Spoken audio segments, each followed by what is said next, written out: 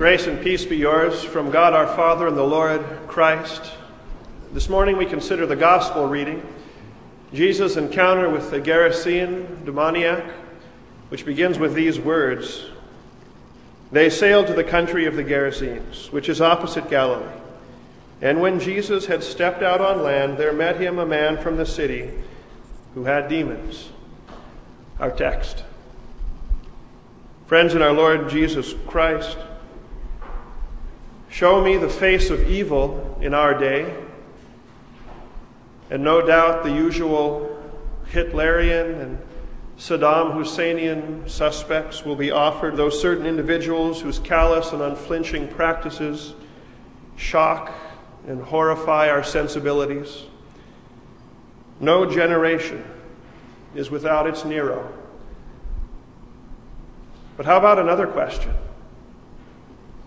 Show me not the face, but show me the hands and the feet of evil. Show me the fingerprints and the footprints of evil, and we'll see that evil and the devil is just as active and operative today as he was many days ago in the land of the Gerasenes. It should be noted, first of all, in speaking of the devil, it should be noted that the devil's often not as obviously active and operative as he was in our text. You see, the devil is one for all seasons. In seasons or in ages and times and places, in contexts where the supernatural realm of reality was not dismissed as fantasy, but readily and rightly regarded as a fact of life, the devil was far more obvious in his presence and in his power. Yet today, in cultures and contexts, in various parts of the world which rightly do accept the realm of the supernatural, though probably or perhaps they don't rightly regard that realm, still the devil's operative in the more obvious way in flexing and demonstrating his power. In our technologically advanced, and as we like to think of it, far more sophisticated culture and context, in our more scientific culture and context, in our, as we love to think of it, more grown up and mature culture and context, the devil is, of course, not less active, just less apparent in his activity. That's why only a few decades ago, C.S. Lewis, from the Western culture of Britain, just a few decades ago, in his book, The Screwtape Letters, a fictional account of letters between two demons, a master demon and his apprentice in temptation. It's in that book that Lewis would express the sentiment the best trick the devil ever pulled off was getting the world to believe that he didn't exist. And so you see, whether through frightening displays of demonic power that would hold people captive in their fear, or through the fostering of an idea that science and self are the grand arbiters of anything that would be real, and so encasing people in an apathy toward the spiritual, whichever, he's accomplished his goal and aim. Different means, though to the same end, unbelief. Show me not a face, but the fingerprints and footprints of evil, and I think that you'll see that evil is as operative in life today on our shores as it was in those days on those shores. For consider what we're told. We're told that for a long time, this man possessed by demons wore no clothes. In other words, the man had been driven to the point of all indiscretion and indecency that he went about naked. He went about unashamed of his shame. How about us on our shores? Have we in our society become a people unashamed of our shame? Men and women longing for, and by lawsuit or common law of land, or even without them, longing for and attaining unto orders for family and relationship never established or condoned by the Creator? Have we grown so accustomed to the habit in our culture that we've forgotten that God hates the practice of divorce? in our culture's incessant pursuit of it and ever-ready permission to grant and provide it. And you know what's even worse than these? It's when the church condones shameful indiscretions, when the church sanctifies them under the misnomer and the mislabeled banner of love and inclusiveness. It's when the church grants these the appearance of godliness. Or think of you or me in our lives. Maybe you yourself have been there. And if you have, you're not alone. Maybe you've been there. Maybe you've been in the footsteps of the man naked, driven by temptation or by our sinful, ready compliance so often with it. Driven to the point where we don't even recognize how far we've gone and how we got there. It can happen, can't it? It happened to David. David, a man after God's own heart. But remember what we heard of him last week in the Old Testament reading? He wanted Bathsheba, the wife of Uriah. He took her for his own. And then he tried to cover up what he'd done, and lie led to lie. Sin to sin, adultery led to murder, and by the time the prophet Nathan confronts David with that parable of the little ewe lamb, David doesn't even recognize that he's the man. It can happen. Has it happened to you? I've no doubt that it's happened to each and every one of us to one degree or another. What else are we told of this man? We're told that he had not lived in a house, but among the tombs. He preferred, rather than home life, he preferred to dwell among the tombs in a culture of death. How about us? Is it true of our culture? Has our culture jettisoned a collective value, an affirmation on life, and against all human rationality and logic, chosen the tombs instead? Well, if not, then how do we justify? How do we rationalize? How do we even begin to explain the 49,551,703 individual preborn infants exterminated on our shores legally since 1973, more than 8 times the number of those destroyed in Hitler's Holocaust? And as a society, we refuse even to address the core of the issue.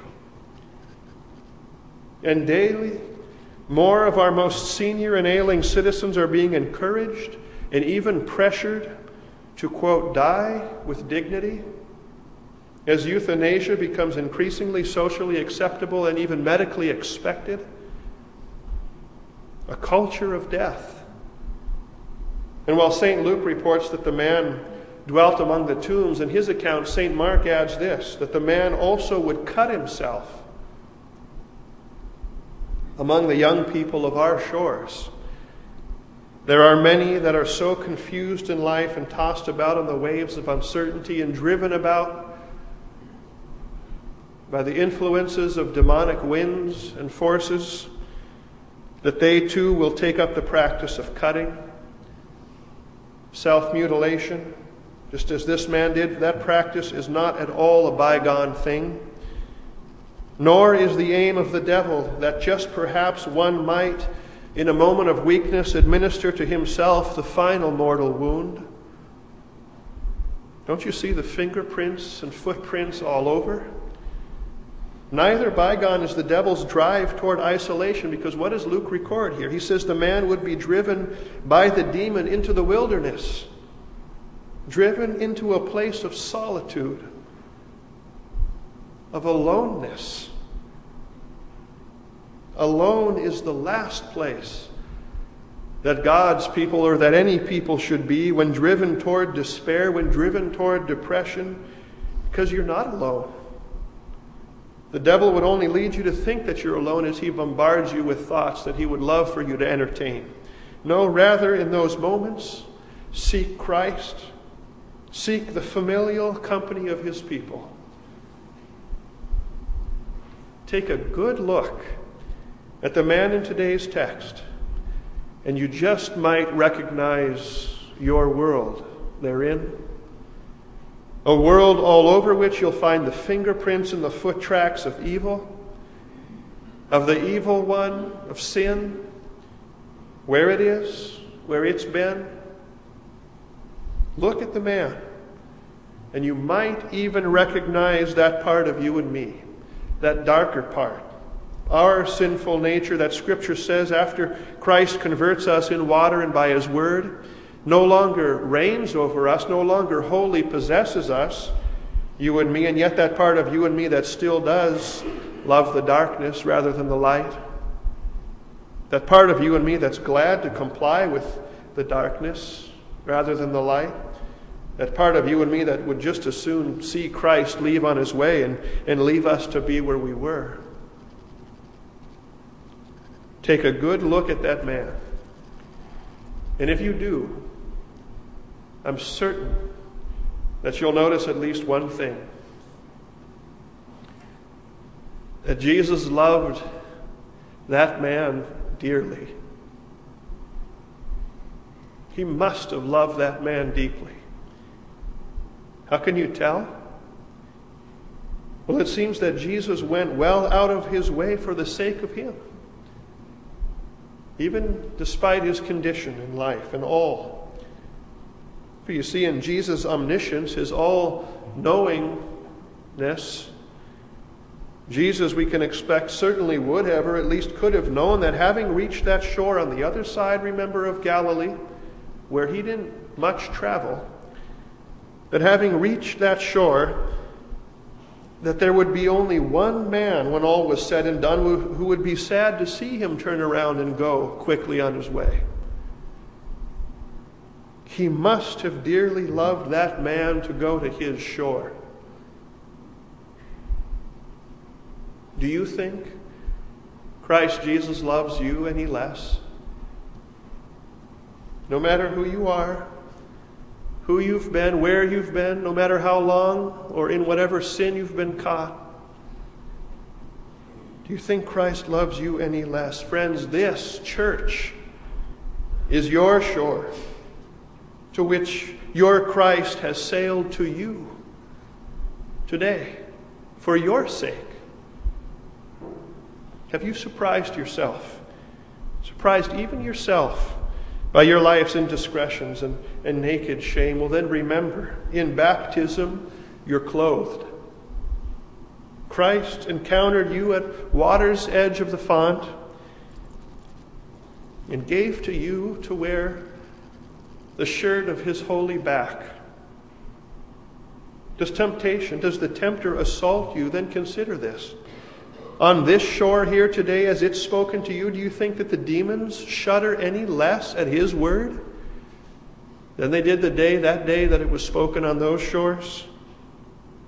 Do you think that any might of theirs could hold you when Scripture says that Christ came to, and he did, destroy him who possessed the power of death, the devil?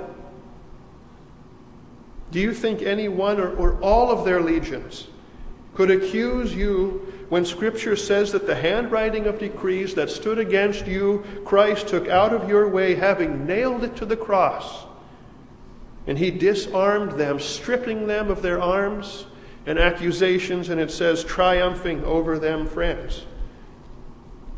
Having cast your sins and the guilt of them from you, and having ordered them, not only given them permission, but ordered them, our sins, to possess his body, in which he bore them on the cross, which one of those sins, I ask you, which one, has then not been embodied by him, and as the prophet Micah foretold, hurled headlong and cast into the depth of the sea? When you think about Christ on that shore with that man on that day, and Christ here on this shore, in this church on this day, friends, has he done any less for you than he did for that man? As the late seminary professor Dr. Kurt Marquardt once put it in thinking on the church on our shore here, He said, the church is the beachhead of heaven on earth, conquering darkness with the life-giving weapons of light, distributing and celebrating the supernatural saving riches of God. Makes you want to stay here, doesn't it?